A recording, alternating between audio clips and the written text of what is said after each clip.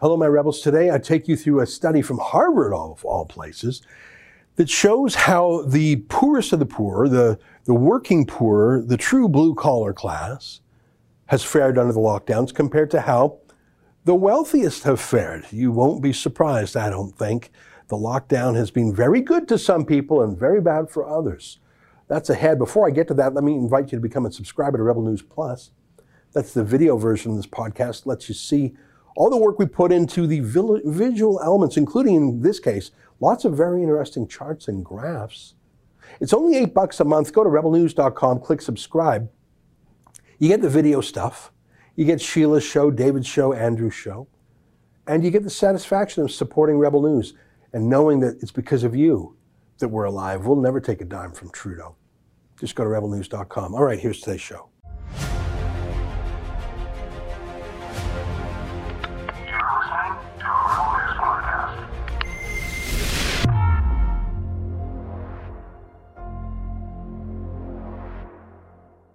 Tonight, a Harvard study compares how badly the lockdown has hit the richest people versus the poorest. It's June 21st, and this is the Ezra Levant Show. Why should others go to jail when you're the biggest carbon consumer I know? There's 8,500 customers here, and you won't give them an answer. The only thing I have to say to the government about why I publish it is because it's my bloody right to do so.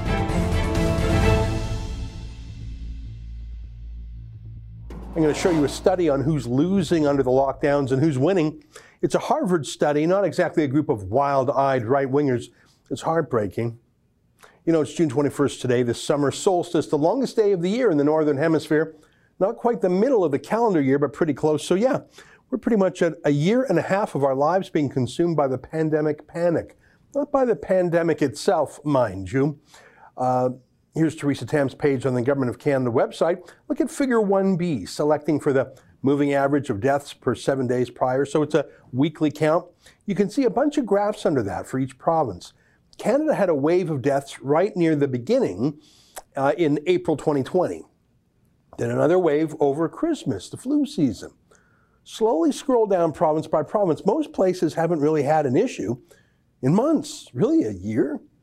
The other day I showed you the Statistics Canada report that said the excess deaths in Canada in 2020 were for seniors dying from COVID in the spring of 2020. But by the time the end of the year came around, the excess deaths, that is more deaths than were expected, were amongst young people, drug overdoses and suicides. It's not from a coronavirus. That's from abusive politicians who are much deadlier. You know, every day we hear a new way to terrify us. This new variant or that new variant or a new mutation, whatever. It's like they have a thesaurus that they keep going to be scary, to explain why they aren't keeping their earlier promise to end the lockdown on whatever day they're promising now. Even today, both Ontario and Alberta have their roadmap out of the lockdown. Both provinces have already exceeded the conditions that the politicians themselves set for being let out of the lockdowns already. As in, the politicians promised it was only until certain counts, like the hospitalizations or whatever, were under control. Well, they are, but the lockdowns haven't been lifted. Oh, I'm shocked. Today was literally called Freedom Day in the United Kingdom. It was going to be the day that the last of the lockdowns were lifted. The UK is pretty much back to normal. I mean, they have the huge soccer games, thousands of fans in the street. Everyone's acting like it's life back to normal, because it is. Here's the UK stats. Look at deaths within 28 days of positive test by date of death. Those are, for the UK, country of nearly 70 million people. Some days there's only 5 people in the whole country who die from the virus, or to be more precise, die and happen to have a positive COVID test in the previous month. As in Canada, the average age of death is around 80. The average victim died with multiple serious other diseases.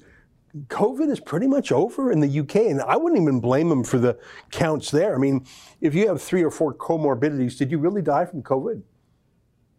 But not for the politicians. It's not over for them. It's just too good to give up. It's been too much excitement, too much of a safe emergency. By that, I mean not a real emergency. The UK's had emergencies before. They had a real war. This is not a real war. This is not a real crisis anymore, at least. There are those crises in the world that are real wars, an earthquake, a tsunami, whatever.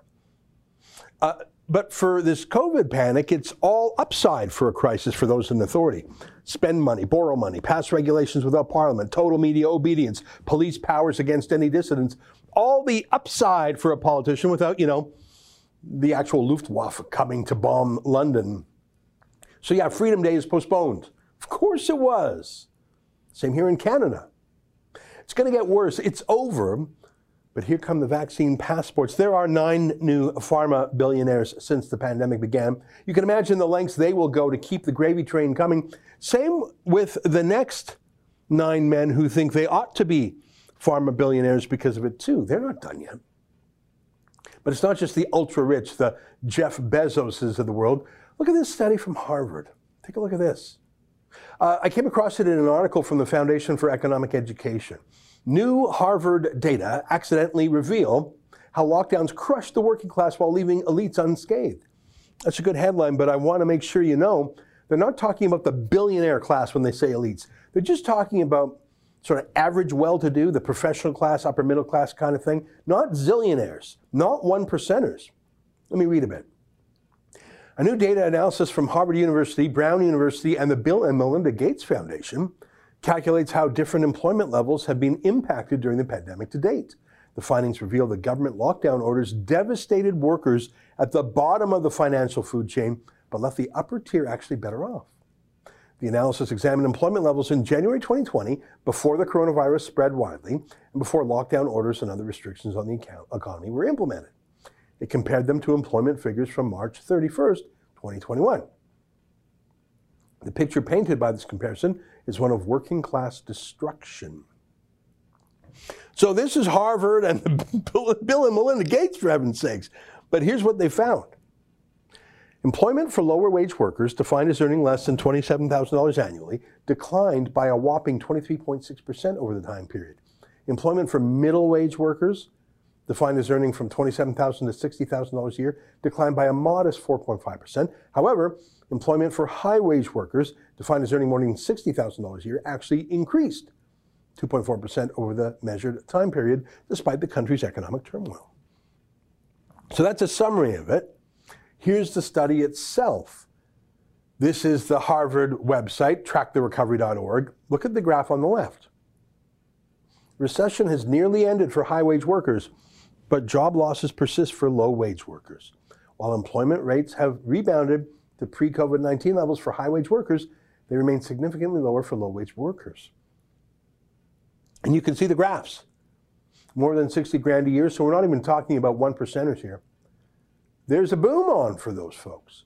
They're fine now. Bad year, but they're through it and back to normal. That's the green graph. It's actually up a little bit, 2.4%. But what about the poor? Folks making less than 27 grand a year. Those jobs are slaughtered. We're talking Great Depression stuff. Number of working class jobs down 24%. Makes sense. If you're a lawyer, you just work from home. If you're a government sector union, you probably didn't even work for the first 6 months, but you still got paid. If you're a politician, well, in Canada, our MPs and senators gave themselves 2 raises, last April and this April. So you're loving life. Government has grown this past year, in case you didn't notice. But if you're a waiter, a waitress, a bartender, a retail shop clerk, a mom and pop shop of any sort, a barber, a hairstylist, tough luck.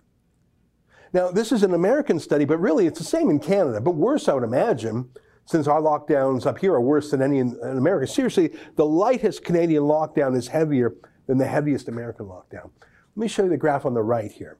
Low-income employment down in affluent areas. Declines in high-income spending led to significant employment losses among low-income individuals working in the most affluent zip codes in the country, as shown in the map below of employment declines in early June in New York City.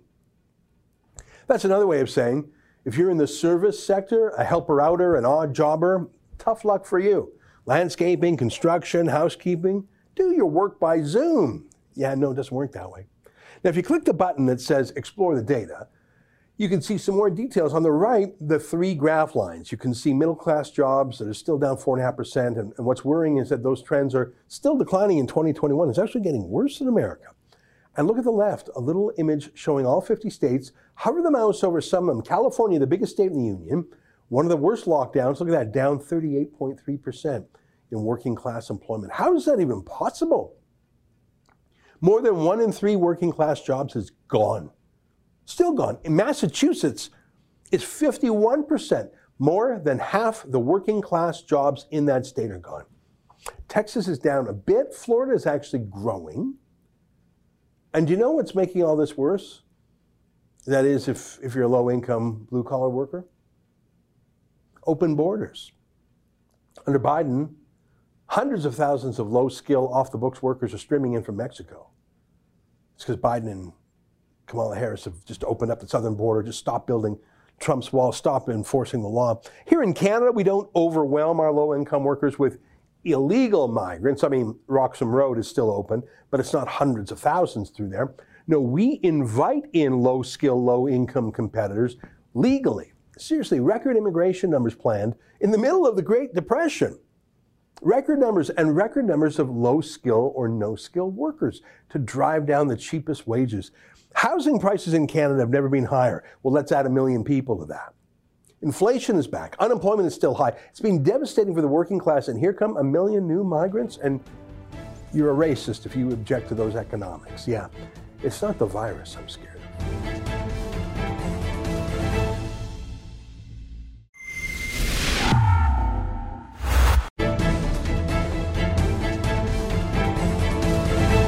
Well, for those of you old enough to remember the Brady Bunch, you'll remember there was a refrain, Marsha, Marsha, Marsha. Well, during the Trump administration, it was Russia, Russia, Russia.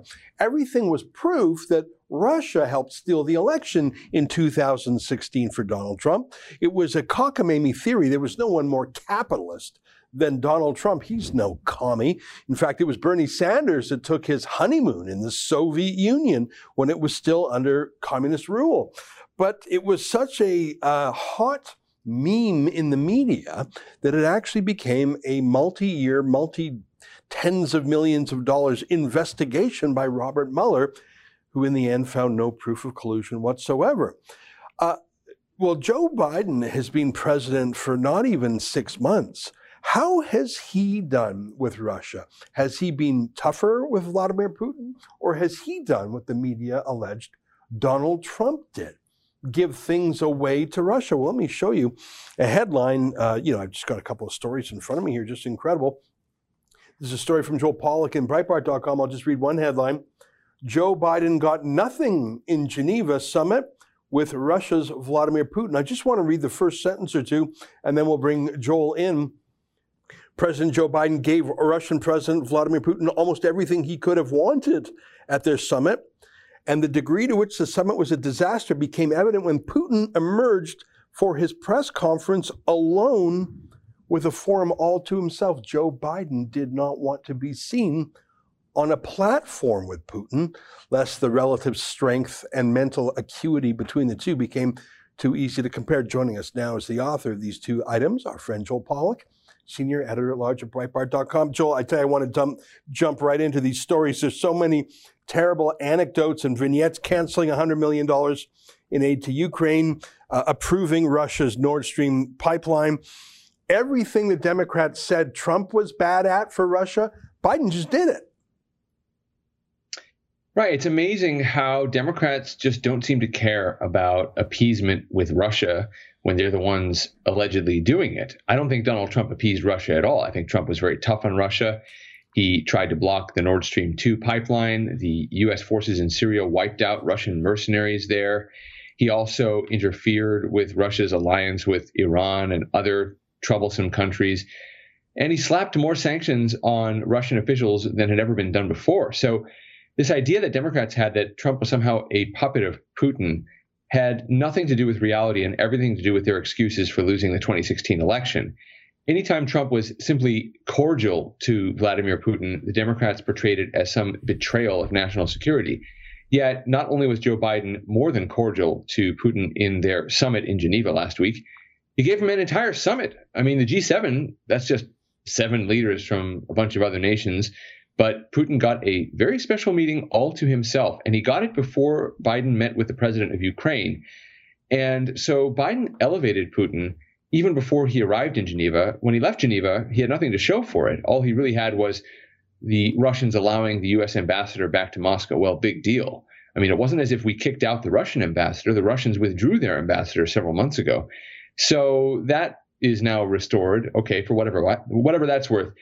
What Putin has been able to do is to get a 5-year extension of the New START treaty, which is a one-sided treaty of disarmament favoring Russia. He just asked for 1 year. Biden gave him 5.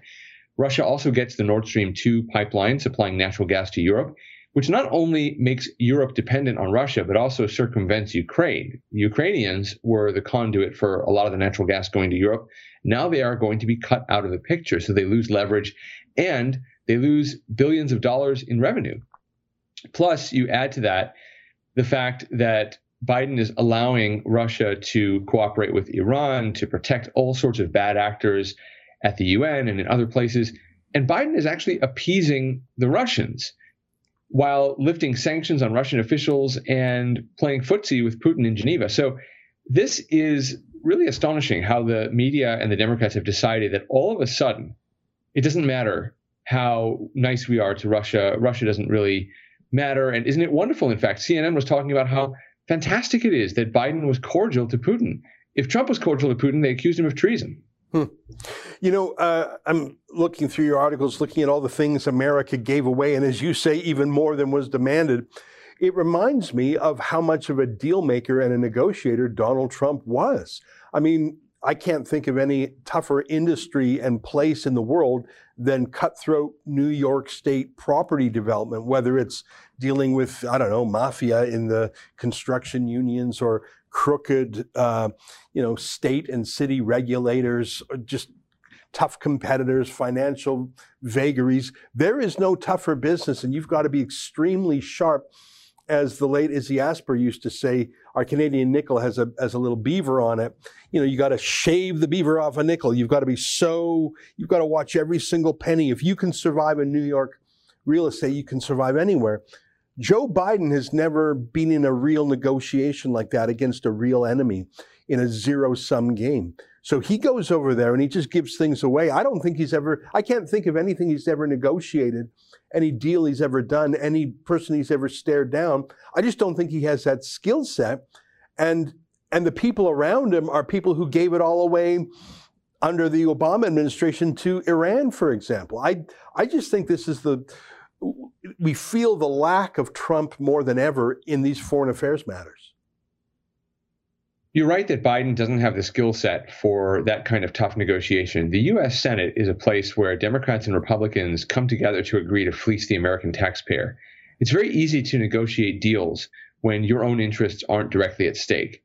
Biden doesn't have the skill set to stand up in a tough negotiation, nor does he really represent the American people. I mean, yes, of course he does. He's our Democratic leader. He's supposed to represent our interests. But Democrats, including Biden, have for decades often sought accommodations with our enemies. They often view America as the problem.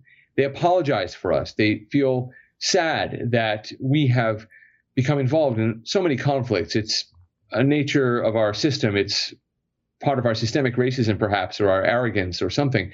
But they are eager to reach an accommodation with countries that don't like us. And that's why he returned from Europe triumphant in his own mind, because he proclaimed diplomacy is back. Yeah. Of course, Trump was very good at diplomacy. Trump was probably the least war-prone of our recent presidents. But with Trump, diplomacy meant standing up for American interests in a very serious way. With Biden, diplomacy means going along to get along. And he was very pleased that the Europeans liked him and they have a very favorable opinion of him. If you look at the opinion polls, there's been this dramatic turnaround in European views of the United States since Biden took over. It's very much a reflection of our media rather than reality. And I was told yesterday that quietly, the European governments are quite troubled by the Biden administration's stance because it is one of appeasement on every front. We were told, for example, he was going to go to Europe and get the European leaders and the G7 to agree on tough action against China. Well, that didn't happen. I mean, Biden is not about defending American interests or the West. He's about reaching an accommodation with those who challenge us in the hope that we won't offend them too badly, and then he can come home and talk about diplomacy, sort of like Neville Chamberlain returning with a piece of paper. I mean, diplomacy is fine. Anyone can use diplomacy. What do you use that diplomacy to achieve? Trump achieved things like the U.S.-Mexico-Canada agreement, and he did it by being tough on our trade partners. Trump achieved things like the Abraham Accords, and he did it by standing firmly with American allies, particularly with Israel. What's Biden doing? Biden's basically giving away the store. He comes home and talks about diplomacy because they slapped each other on the back in public, at least when they weren't obeying social distancing rules. But there's no real achievement to his diplomacy. So it's not only does he lack the skill set, but he's not even really representing our interests. Yeah, and you mentioned that the foreign opinion likes Biden. Now, it's always bizarre when foreign opinion is reported back to Americans as if that is somehow more important than American opinion about who the American is. I mean, yeah, I suppose every country wants their country to be liked, but I think the purpose of an American president is to do the bidding of Americans, like the purpose of a Canadian prime minister is. I mean, we've lost that a long time ago with under Justin Trudeau. But I think, put aside the media love for Biden, which is so obviously a factor, I think Europeans like to deal, any country likes to deal with a weak American president if that's a change from, let's say, Donald Trump demanding that NATO countries spend more on military. One of the constant refrains from Trump was that America's allies should pay their own defense bills. And every time he went to NATO, he would really publicly shame them. He shamed Trudeau. It was wonderful. He, on the spot in a live joint presser, he asked Trudeau how much Trudeau was spending on NATO, and he knew the numbers, and Trudeau didn't. Here's a quick flashback to that. Canada does not meet the 2% standard. Should it have a plan to meet the 2% standard? Well, we'll put them on a payment plan, you know? We'll put Canada on a payment plan, right? I'm sure the Prime Minister would love that. What are you at? What is your number? The number we talk about is 70% increase over these past years, including, and for the coming years, including significant investments in our fighter jets, significant investments in our naval fleets. We are increasing significantly our defense spending from previous governments that cut it. Okay. Where are you now in terms of your number? We're at 135? 1.3. 1.4. And continuing to move forward. They're getting there.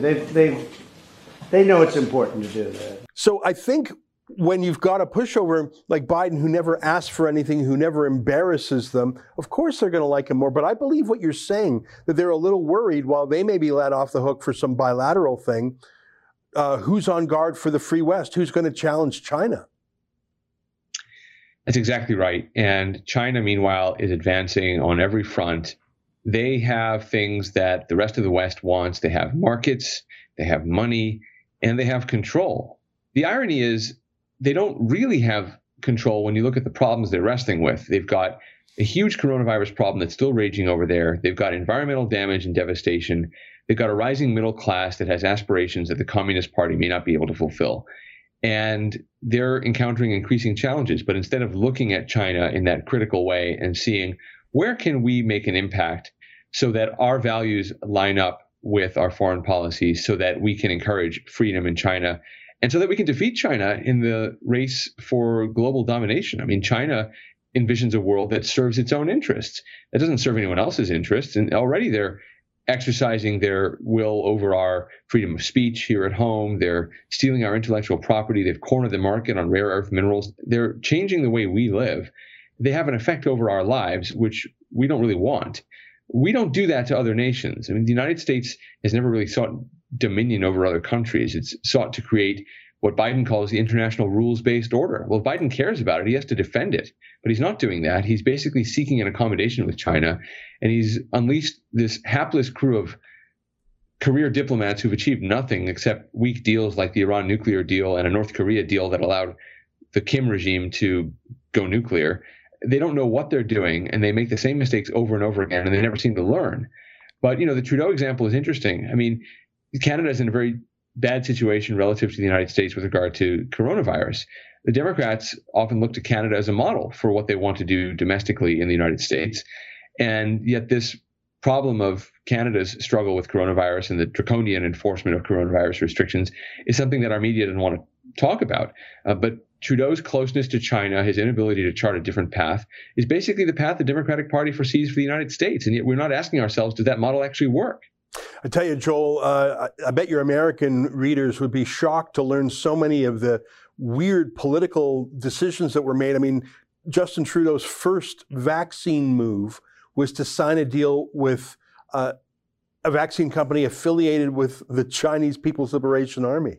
I mean, I think if your American viewers knew some of the crazy decisions made in Canada, and even the fact that today we're under a strict lockdown, 2-week travel quarantine. I'm in the world's most locked down city of Toronto, according to the BBC. I mean, indoor restaurants have been banned in most of Canada for most of last year. I think Americans would be shocked what's going on up here. But let me get back to China. I don't know. I tell you, it's just so bad up here. I wouldn't have thought we would be as bad as we are. Let me ask you a question about China. I follow a lot of the Chinese propaganda outlets because I want to see what they're saying, and I want to try and reverse engineer what they're thinking. There's this one outlet called Global Times. It's in English. It's on Twitter, which is banned in China itself, which tells you a lot. Global Times is saying every few hours that the shutdown of Hong Kong's leading democracy newspaper called Apple Daily is imminent. The police there have already arrested their editor and their publisher and have frozen their bank accounts, but they're going to formally ban this major newspaper. It would be like Trump arresting the editor of the New York Times, seizing their bank account, and shutting the New York Times down. It's that prominent a newspaper. I have not seen a single statement from the Canadian government about this. Is America paying attention to that at all, to Hong Kong at all? Does anyone care? Has Biden or his Secretary of State, Blinken, talked about it at all?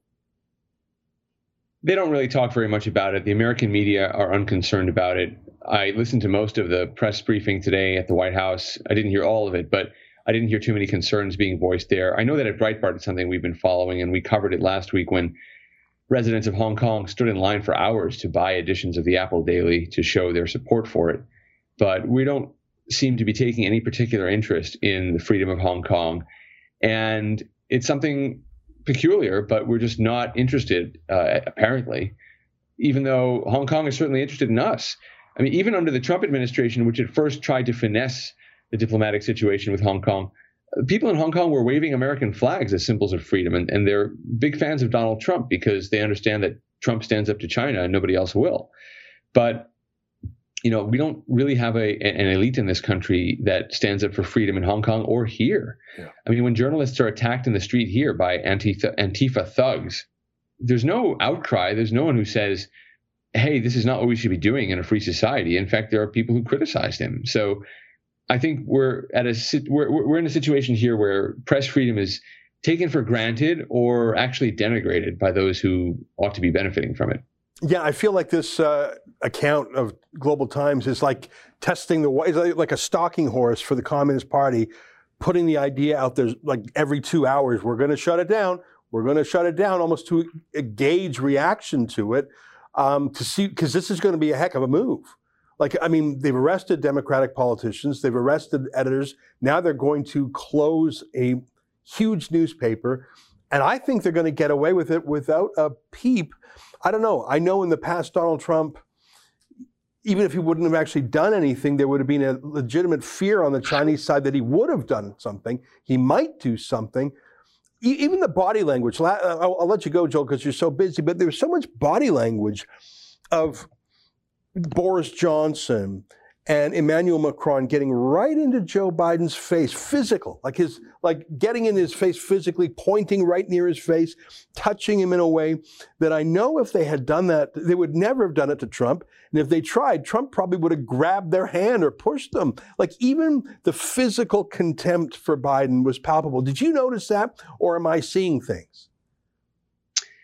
It's hard to judge from little snippets and snapshots, but I don't think people have particular respect for Joe Biden. And I don't think he conducted himself with particular physical dominance or prominence.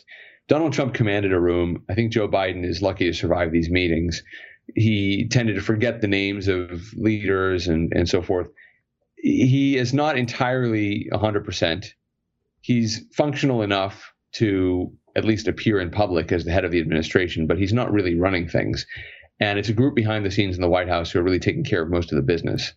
So they feel relieved that he returned from Europe in one piece. But I think you're correct. I don't think the other Western leaders are feeling particularly confident in his leadership. They're glad that the pressure is off. Or as one of our local journalists said, they're glad that they're no longer traumatized by the scars of Donald Trump demanding that they live up to their commitments to pay 2% of their defense budgets to NATO. But they're comfortable around him because he's not making demands of them. But I don't think they're confident in his leadership. Yeah. There was one moment where Biden called Putin Trump. I think that sort of showed his cognitive state. Joel, it's great to see you again. Thanks for spending so much time with us. Thank you. All right, there you have it. Joel Pollak, Senior Editor-at-Large at Breitbart.com. Stay with us, more ahead.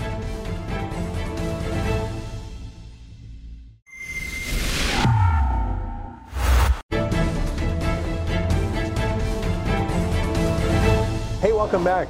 On Rebel News and the other litigants losing our federal court of Canada case against Trudeau's COVID airport jails, MK writes, the judge ignored all the evidence and spewed out Liberal talking points as a ruling. Well, I don't think the judge ignored the evidence. I think he, as carefully as he could, tried to take a position to save the government's case. I don't think he ignored it. I think he sort of gamed it. I think we've got a strong case on appeal. I spoke with our lawyers again today, and we intend to appeal, and I know at least some of the other litigants intend to appeal. Now, that's not going to say we're going to win it, but we're sure not done fighting. Thor writes, it's not government's job to protect the people. It's their job to protect the people's liberties. Yeah, I mean, the whole point of the Charter of Rights and Freedoms is to protect us from the state. And I don't think the courts have done that. They just haven't. Show me a case in Canada where the worst civil liberties violations ever in our country's history have been rolled back by the courts. I just haven't seen it. Pegwin writes, necessary sacrifice. Yeah, but only sacrifices the small people, not the elite ruling class. Well, that's what I just showed you in the Harvard study today. This has devastated the working class. I couldn't even believe it. In Massachusetts, half of working class jobs just eliminated. But yeah, the $350,000 a year federal court of Canada judge, he thinks we all got to keep making sacrifices. I wonder what sacrifices he's made. Well, that's the show for today. Until tomorrow, on behalf of all of us here at Rebel World Headquarters, see you at home. Good night, and keep fighting for freedom.